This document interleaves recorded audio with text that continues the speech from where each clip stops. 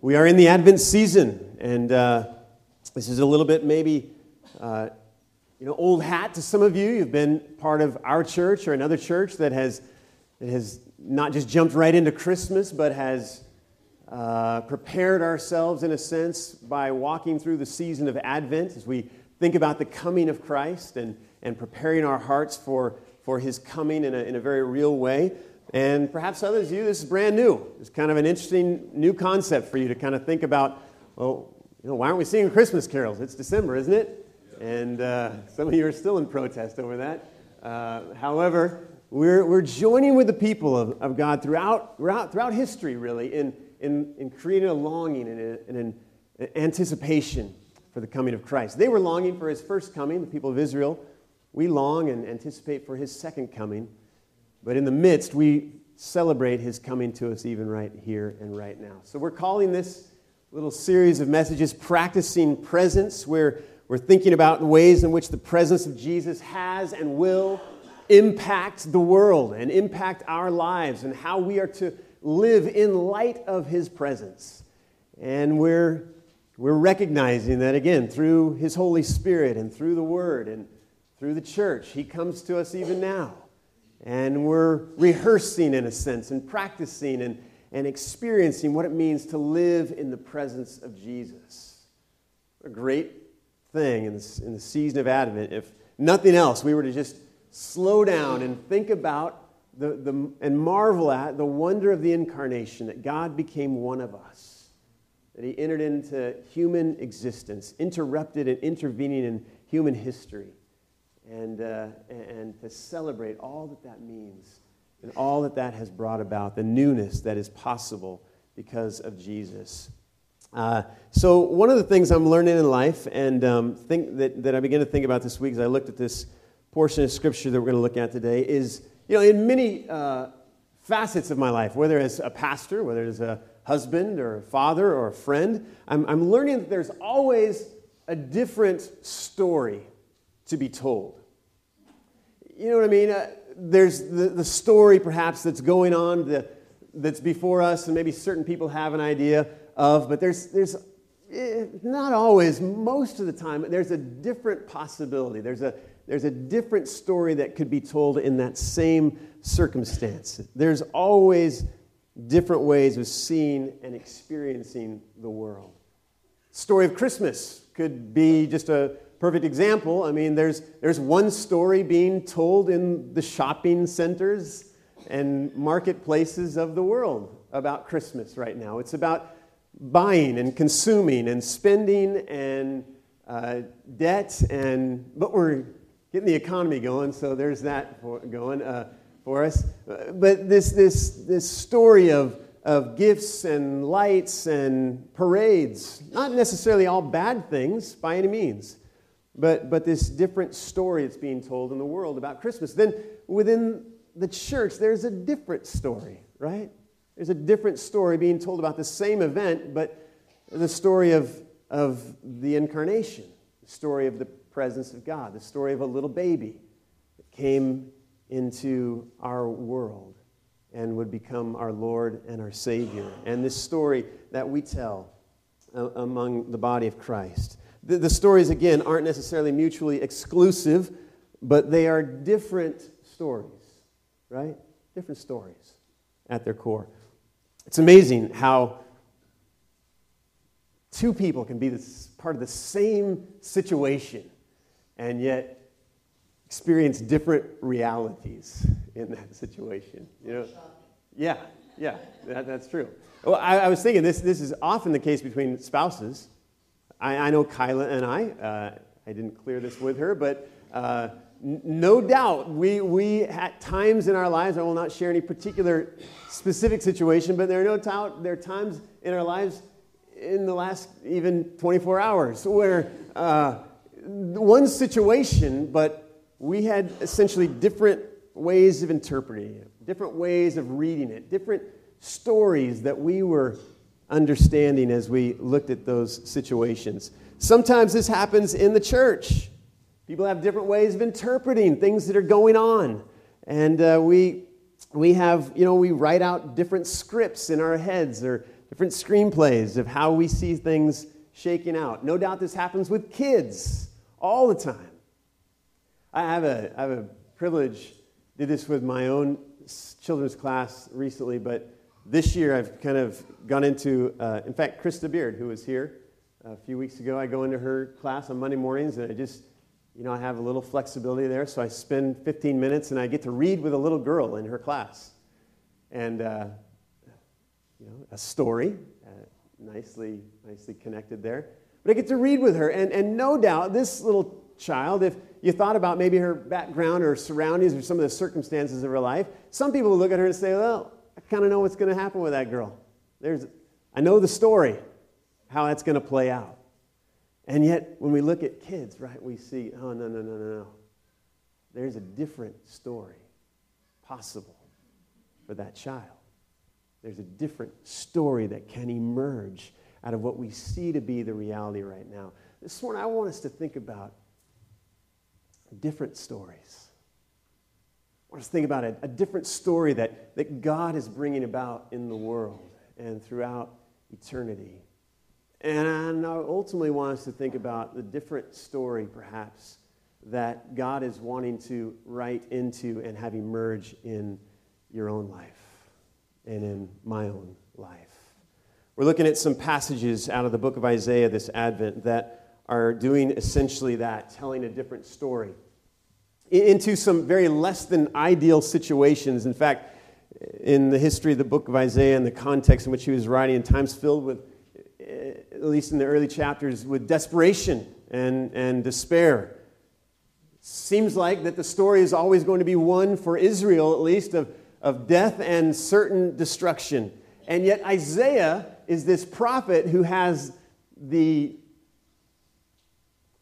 courage, the faith, the audacity to envision into that despair a message of hope. To imagine into this devastation a promise of possibility. To prophesy into this world of darkness a message of light. And last week we heard him in chapter 2, we heard Isaiah talk about how one day all the nations, those very nations that had destroyed the people of God, all the nations will stream to the presence of God. And they will submit themselves willingly to the instruction, to the teaching of the Lord. What a beautiful vision, a wonderful hope, a beautiful promise. And today, again, in the passage we're going to look at, Isaiah 11. If you have your Bible, you can turn with me there. Isaiah 11. From the middle of a very dark, again, a very discouraging circumstance that we'll talk about in just a moment, we hear him speak of a new character emerging into the story. And of a plot twist like you've never seen before that will direct this story and the story of God's people in, again, a new and different direction. So, would you stand with me? Isaiah chapter 11, and read verses 1 through 10. And I don't know how... I'm a firm believer that we need to approach Scripture with different kinds of mindsets sometimes based on the kind of Scripture that we're reading. With Paul, sometimes we put on our thinking caps, we put on our mathematician's hats. All right, how's that going to work? And this fits there, and that fits there, and this argument. With the prophets, I think we kind of need to put on our imaginative hats.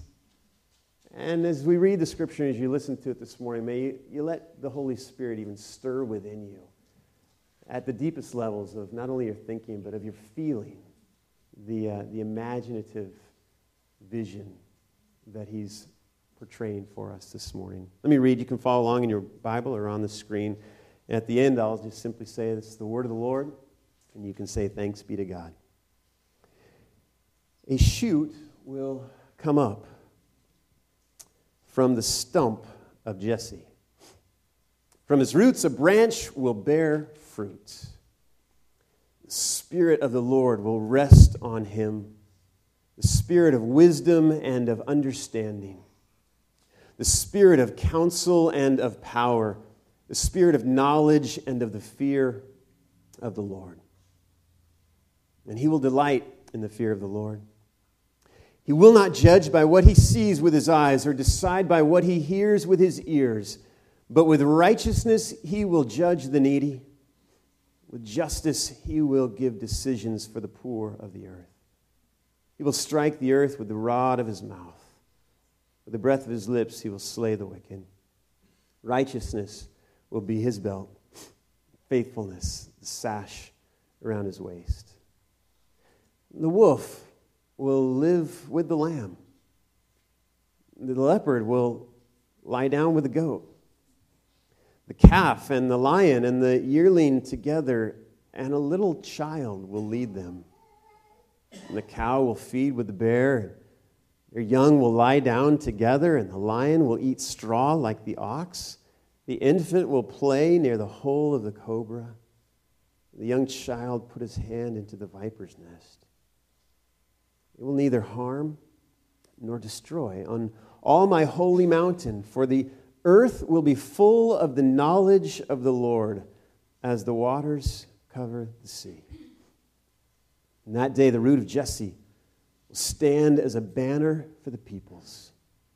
And the nations will rally to him, and his place of rest will be glorious. It's the word of the Lord. Thanks be to God. You can be seated. It's critical that we notice where this familiar and eloquent passage of Scripture begins. It will rise to glorious heights, as we just read. It will get to the beauty, the skyscrapers of God's intention. But where does it begin? It begins with a stump. Did you notice? It begins with a stump. Now, I have a stump in my front yard. We had a tree cut down several years ago. Never quite got around to pulling it out. Or actually, I have a couple more stumps, I think, along the house. Yeah, you'll see it when you come to the open house next week. We've planted some flowers around it, and they're kind of growing back up in our pseudo-spring, winter, whatever it is that we're in. But there's a stump there. Now, a stump doesn't connote lots of life, right? Not a lot of life coming from that. Things don't get much more dead than a dead stump. One commentator I read simply called it a terminated plant from which nothing can grow. There's the academic definition of a stump. Terminated plant from which nothing can grow. Do you get the picture? The stump of Jesse. This was indeed the status of the people of Israel. The Davidic kingly line, the people of God were in a bad spot. They had been destroyed by the Assyrians. They'd been taken to exile by the Babylonians. They were not doing well. Some folks thought that their story had come to an end. Others thought, well, at least if it hadn't come to an end, it's not looking like it's going to rise up anytime soon. And so in the midst of this circumstance, this situation, this story, right? This story that was being told of the people of God in that moment, Isaiah envisions a different story. And it begins with a shoot. It begins with a branch. Something that's alive. Something that's fresh. Something that's new. That will come out of that dead old stump and bring that new story. It's a branch that will bear fruit, a new king that will be the new main character in this new story, a different future for the people of God than what was being told in that day. Christians believe and have believed for many centuries now that Isaiah is talking about someone we're all familiar with. He was talking about Jesus. That Jesus Christ was that shoot, the one who came to us and who comes to us and will come again, was that one who would be the new character, the new main figure in this new story that God was telling. And he goes on to speak about him here in these verses in beautiful ways. especially in verses 1 through 5 as we look at him for a few moments. Before he speaks about what this king would accomplish, Isaiah speaks about who this king would be. And he speaks about the character of this king. And it's important for us for a few moments to think about as we're thinking about worshiping fully, right? As we're thinking about how we're to live in the light of the presence of Christ, to think about the character of this king that we worship, of this king that we give our allegiance to. It's clear that this would be a protagonist that any story would like to have at its lead. So we think about this character. He doesn't speak necessarily of, again, of what he'll do, but of the essential, even primary ingredient to the success of this king, and that's very simply that he'll be empowered by the Spirit. If you have your Bible, again, I won't have it up on the screen, but if you have your Bible, again, you can look at verse 2. And it's clear that, and even as we think about the story of Jesus, and as he came up from his baptism and the dove descended on him, and it was recognized and declared that the Spirit of the Lord was upon him. We think about how Jesus began to live out these characteristics and attributes. The Spirit of the Lord of wisdom and understanding, of counsel and of power, the Spirit of knowledge and of the fear of the Lord. He will delight in the fear of the Lord. Everything about the leadership of this king, everything about Jesus would testify to the fact that there was the supernatural presence of God at work in his ministry, in his life. This king would be given the gift of wise discernment to be able to judge, not based on what we see or based on what we hear, but based on what he knew to be true, the knowledge of the Lord. He would be able to guide and to lead with wisdom and with power. And aren't we thankful today for a king that we worship who is just that? A king who knows the depths of our hearts and of our lives. A king who is able with wisdom to discern what's going on in the world and in our lives and to act accordingly. Empowerment by the Spirit we celebrate. But not only was he empowered by the Spirit, Isaiah goes on to talk about this king who would also be committed to justice. And as we think about the character of the king, if we just were able to grab onto these couple of truths, empowered by the Spirit, committed to justice. This king, Isaiah said, would be the one who was given the task of sorting it all out, basically. Sorting out the conflicts and the issues and the problems, all the different claims, and this would be the one who would be responsible for offering security to those who were insecure. He's the one who would practice righteousness and equality. He's the one who would intervene, Isaiah says, on behalf of the poor, on behalf of those who are in need. He's the one who would look out for the vulnerable, as we read elsewhere, for the widows and the orphans, those who are most vulnerable in the world, those who are most unable to supply their own leverage in society. This king, as was tradition in the ancient world, this king would take it to new heights to leverage his authority and his power for those in the world who are most in need. I love the way that he speaks of it in such poetic language, especially in verse 5. He says, righteousness will be his belt and faithfulness the sash around his waist.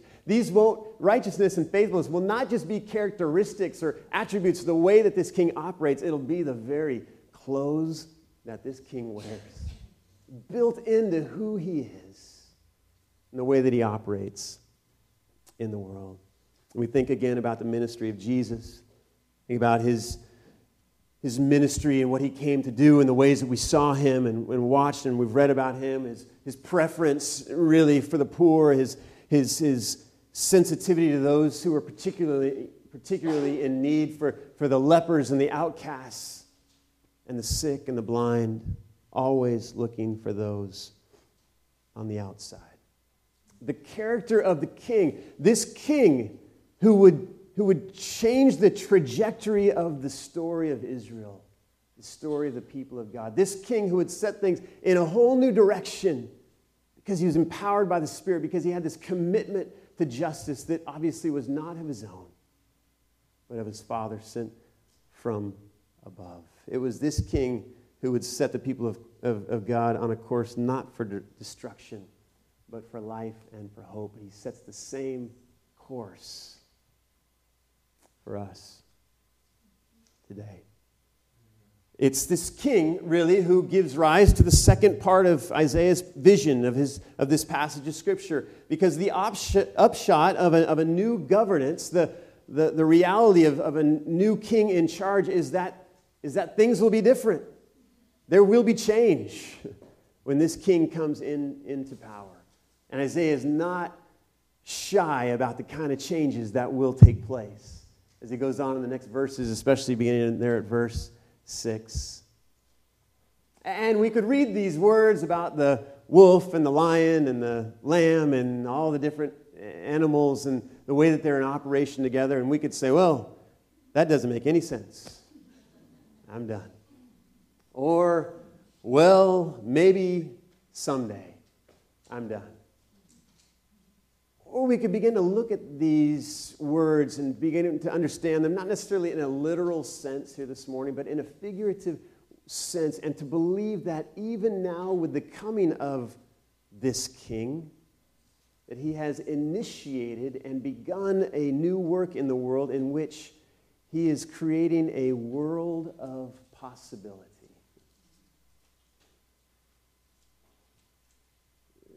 This new king, at work, in his own unique way, telling a different story, creating a world of possibility.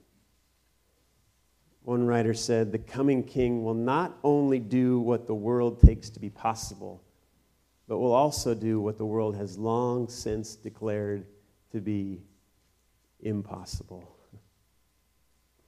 And so we read of the wolf and the leopard and the lion and the cobra, and we read of them living in peace with the lambs and the goats and the children. And these images point us to a couple of truths that we can begin to experience now, and we can anticipate them to be more and more fulfilled in the world as we live on and in eternity. We'll believe, first of all, that in this world of possibility and in the reign of this king, there will be a freedom from fear. We see these animals lying down together with the oldest of enemies, essentially, coming together in this setting. I haven't seen too many wolves and lambs hanging out. I haven't seen too many calves and lions spending time together, cows and bears. But in this place, we recognize that there's this new sense in which, though this one would have its utter destruction in mind, we would want in the past nothing but the devastation of this one. Now in this place, there is a place of peace, a place of confidence, a place of security. And we are able to proclaim, and we are able to believe as followers of this king in our world even today, that with the coming of Jesus, he has initiated and has invited us into a world of possibility where these things might even begin in some way, shape, or form to show their face even now through the lives of those who are following after this king. And so even now, as we have our faith in this king who is at work, we can enter into this place where we can have confidence, where we can have security, where we can have faith, where, again, in a world, as we heard in our first reading this morning, where there are still many places filled with war and divisiveness, not only far-off countries, but sometimes our own homes, that we can know that this new king is seeding his new kingdom with his people and is providing for a world of possibility where we can experience less and less and less of the fear that this world is so much about. The second thing that we can notice and draw from this, no doubt, is that in this kingdom, in this world of possibility, there is a restoration of relationships. Not only do we see from these animals this figurative lesson that there's no more fear in that place, but we see the most, again, distinct relationships now coming together. We see those who have been the farthest apart now coming together in new and restored relationships. In this world of possibility, then, my friends, we can have this hope as this new king is in charge and bringing his reign and his authority, that there is the possibility for relationships that have been broken, relationships that have been torn down, again, between countries and nations and powers, and between husbands and wives and brothers and sisters and friends and neighbors. We can believe that there is the possibility, the optimism of renewal and restoration in these relationships. We see a vision. We see a hope. We see a possibility. Again, this transformation that Isaiah writes of here is deeply, it's vastly public. It's about the transformation of society that he's seeing here and writing about. But at the same time, it is intimately personal, for it calls on each of us to live into the reality of that possibility. It's a possibility that is, of course, not possible were it not for a shoot that comes from a stump. And indeed, he comes. A little quote I read this week, I think the next slide, brings me to some halt in my own life as I think about this vision in particular.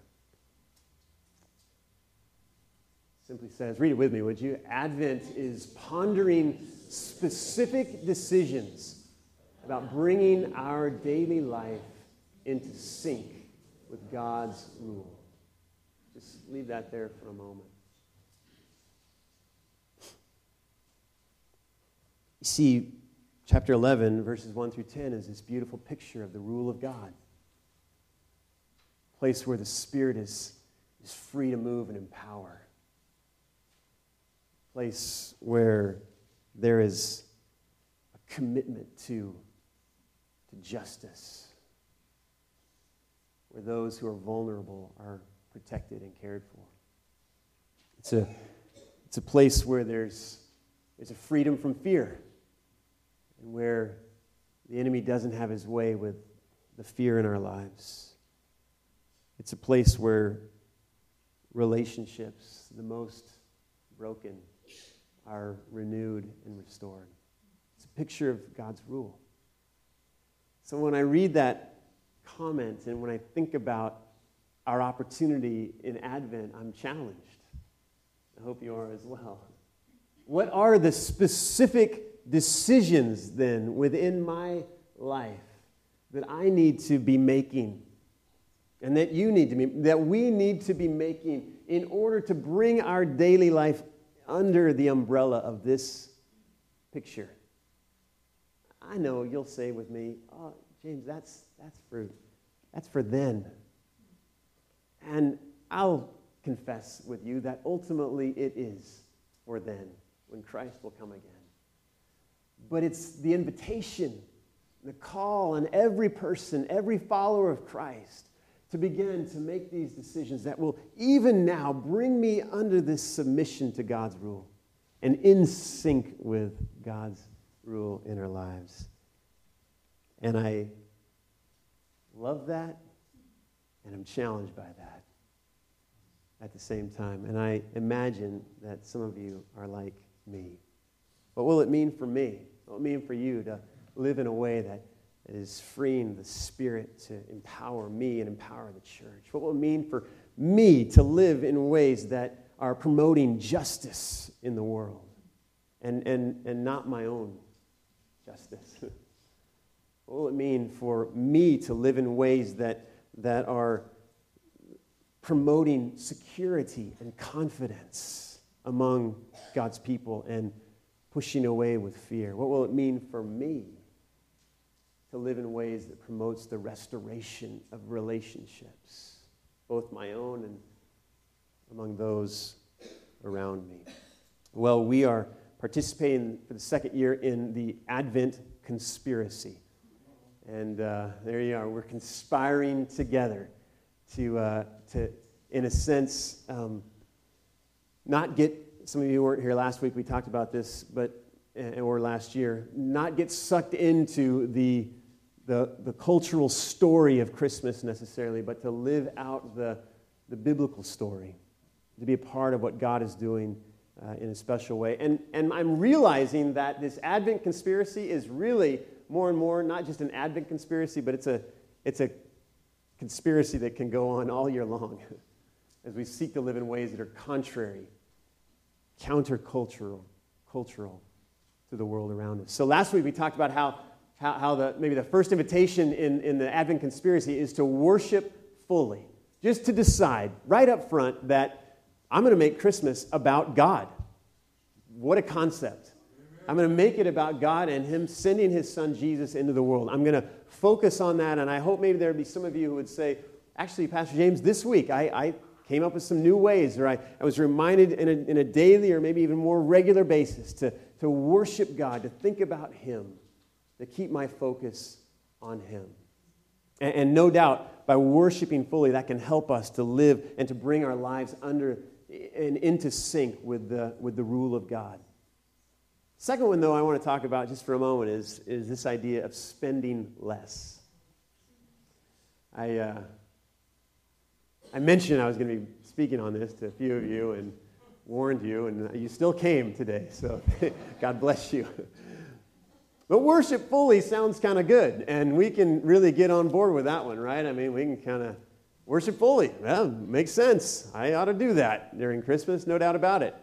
But when we turn the corner and we begin to talk about spending less at Christmas, some of you would have no money. You're like, yeah, preach it, James. I like that. Amen. Some of you who are, have already spent a little bit of money, you're kind of like, ooh, where are you going with this anyway? Well, let me tell you where I'm going right up front. I'm not saying don't spend any money at all, but could it be that by spending a little bit less, and that is so vague, a little bit less than last year, a little bit less than the average American who spends about $1,000 on Christmas gifts, a little bit less than your neighbor, depends on who your neighbor is. It's very vague and intentionally so because the idea is simply to get you and me to begin to think about what we are spending. Because it's very possible, and I think I can do this pretty easily without reaching very far at all, to apply this idea of spending less right into this idea of making specific decisions about how I bring my daily life in sync with the rule of God. Amen? And so we think about these things a little bit. Spending less, you see, is a powerful way. Let me just give you a few thoughts. Spending less is a powerful way to demonstrate, again, that we are not under the rule of the culture, but we're under the rule of God. Doesn't mean that we don't spend anything, but we're very conscious of our spending. We're aware of the impact that our spending has on us and on our world. How often it has just gotten so much easier in our world to not even think a thing about what we're spending. We put down that piece of plastic. It's not even like it's real. I mean, it's just like a, I'm on with it. I feel no pain. My wife does at the end of the month when she pays the bill. So I have a Starbucks card, and I wanted it. I'm nearing, I don't know if this is good or not, but I'm nearing gold star status. Any gold card members in the house that would be willing? I'm nearing gold card status, and it's ministry, right? It's where we hang out. We spend a lot of time at Starbucks. Nearing gold card status, and so I wanted to see how close I was getting, So I went online to check it out and see how many purchases I still have to make to get my gold card. Unfortunately, what I saw is how many purchases I have already made to get me to this place. And while, yes, I only have about 3 more stars necessary, it was a wake-up call. I've drank that much coffee in the last 2 weeks? Couldn't be. And so just by illustration and reality, how easy it is to spend without thinking. And the invitation is to begin to think a little bit about the impact that our spending is having on me and on the world around me. I just believe this. When we spend less, we are controlled less by our money. We're consumed less by the dollar that we have or we don't have, and more consumed by God. There's a great verse in Matthew 6. It says this: no one can serve 2 masters. Either he will hate the one and love the other, or he will be devoted to the one and despise the other. You cannot serve both God and money. That was Jesus, by the way. And it's kind of one of these. Maybe when we spend less, we say, God, or money, God, you are the boss of me, and money, you are not the boss of me. And so maybe I'll just spend a little bit less to show you, money, that you don't have it on me. We create space, perhaps, for the wind of the Spirit to blow more freely when we declare that our boss is God and God alone.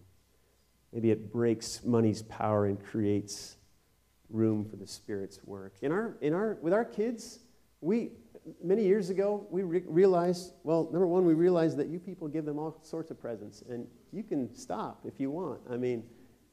So we realized we didn't really need to give them any presents, but we set a limit. We just said, well, there's one of them right there. Maybe I shouldn't be talking about her. But there's just 3 presents, essentially, under the tree. And I won't tell you what they are, but they're pretty basic stuff. And just kind of know that's where we're going, and that's kind of the limit. So maybe when we think about our spending, very practically, making decisions that bring ourselves into sync with God's rule, we just say, well, this is my budget. This is what I'm going to spend. It's going to be maybe a little bit less. Here's another idea for you to think about for a moment. When we spend less, perhaps we stand in solidarity in a new and a fresh way with those who have very little in our world. How am I supposed to be one who brings justice in the world? How am I supposed to live into the rule of God who is committed to justice, this new king who's initiated a new kingdom? Well, maybe one of the ways is that I spend in such a way that allows me to stand in solidarity with my brothers in Ethiopia and my sisters that I met this summer in Nicaragua, who have so very little and are so very content. And somehow we think that we have to do this and that and more, and as we do that, just think how far that pushes us away from our brothers and sisters around the world who have so little. And so maybe spending less when we decide, you know what, instead of the $100 gift, I'm going to get the $75 one, and I'm going to move a little bit closer to my brothers and sisters around the world. A little solidarity, perhaps, with our friends in the Navajo Nation. And this last one may be, well, you can think what you think of it. Could it be that when we spend less, we help to create a world of possibility where fears can be relieved, where hearts can be renewed, and relationships transformed? tell you that by my experience and the experience of many other marital counselors, one of the greatest traumas and reasons for division in marriage is money.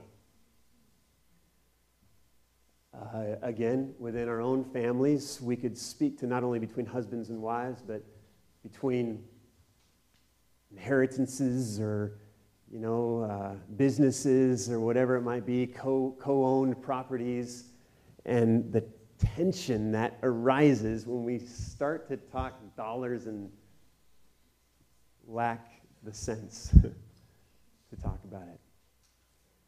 In other words, it kind of goes back to what Timothy said, or what Paul said to Timothy, when he said the love of money is a root of all kinds of evil. And we can qualify. Every time I hear this verse, I hear people qualify it right as they say it.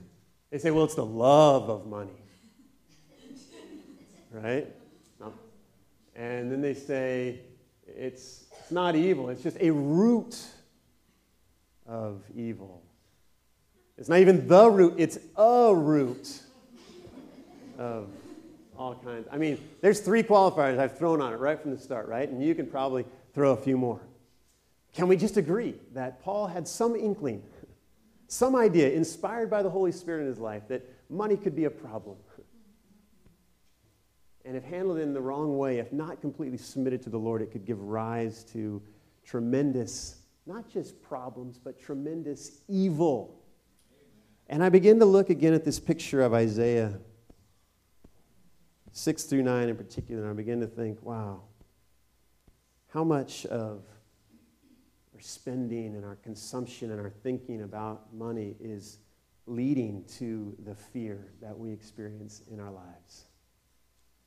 How much of the spending and the consumption and the thinking about money is leading to the brokenness of relationship? And were we to begin to spend a little bit less and become more thoughtful and reflective about the money that we are spending, where would that lead us in terms of alleviating some of those fears? And how might that help us in beginning to live into the possibility of experiencing restored relationships? We're invited to spend less as a part of this Advent conspiracy. Let me bring this right here, and then we're going to have communion. Isaiah has told a different story.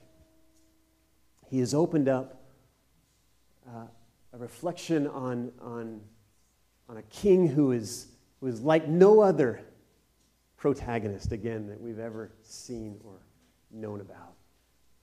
He's opened up a vision of a world of possibility. He's telling a different story about the world, really, about this king.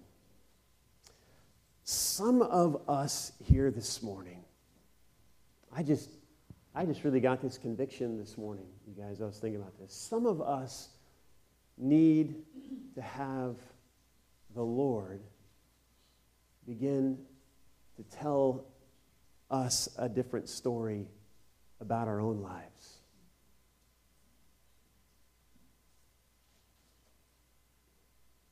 I don't know the story that you're living out right now. Some of you, it might be a great story. It might be one completely submitted to the Lordship of Jesus, and it's just a beautiful story being lived out and expressed every day. But I have the feeling that for the majority of us, our story is a little bit different. Maybe it starts from a place of pain or discouragement. Maybe it starts with a stump, and it's actually stayed right there. And the story of our lives to this point have been marked by some highs, but by plenty of lows. And maybe that was from the beginning, or maybe this just happened this week or last week, and suddenly your story was thrown into disarray. Well, this same God who is in the process of writing a new story has begun it with this character, this King Jesus. And and who is creating a new world is the same God who is able to write a new story for your life and for my life. The same King Jesus is able to enter in and to come to us in a new way and to send the trajectory of our story in a whole new way. I can't even begin to guess what that might mean for you. But I can believe or begin to believe that that story will be one that is bringing glory to God and bringing joy in greater amounts to our lives. Let's pray.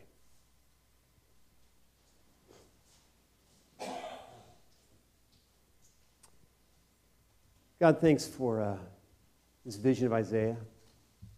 We can read and we might not be able to fully understand it, but we can imagine it. We can reflect on it. We can allow it to speak to us. This beautiful picture of the rule of God. This beautiful picture of a day that has begun with the coming of Jesus and will grow and will one day be fulfilled in completion when he comes again. And we would agree, though it may be challenging and difficult for us to hear that, that we want to respond to the invitation to ponder specific decisions that will help us to bring our daily life under that rule. God, maybe you're speaking to some of us today about our spending, whether it be on Christmas gifts or just period. And really, God, I hope that you're speaking to us, and I trust you are on a deeper level than just our spending, but really even how we think and reflect and relate to money and the influence and impact it has not only on our lives, but then through us on the world. And maybe that's just one specific area where we might bring ourselves more under your rule in these days. Guide us in that, God. Teach us along those ways. Convict us and show us and correct us and encourage us along the way.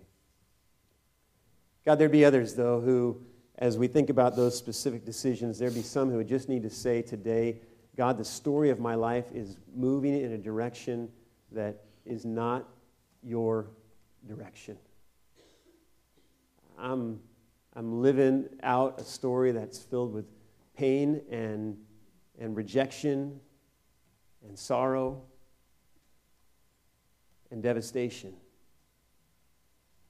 And while the circumstances may not immediately change, God, would you hear us inviting you and crying out to you to come and, just as you will and are doing for the entire world, do for our own lives and write a new and different story. With Jesus in the lead and with a world of possibility before each of us. God, we thank you for the gift of your Son, Jesus, and everything that we've said here today points to him. Again, this world of possibility is impossible unless there were a shoot that came from a stump.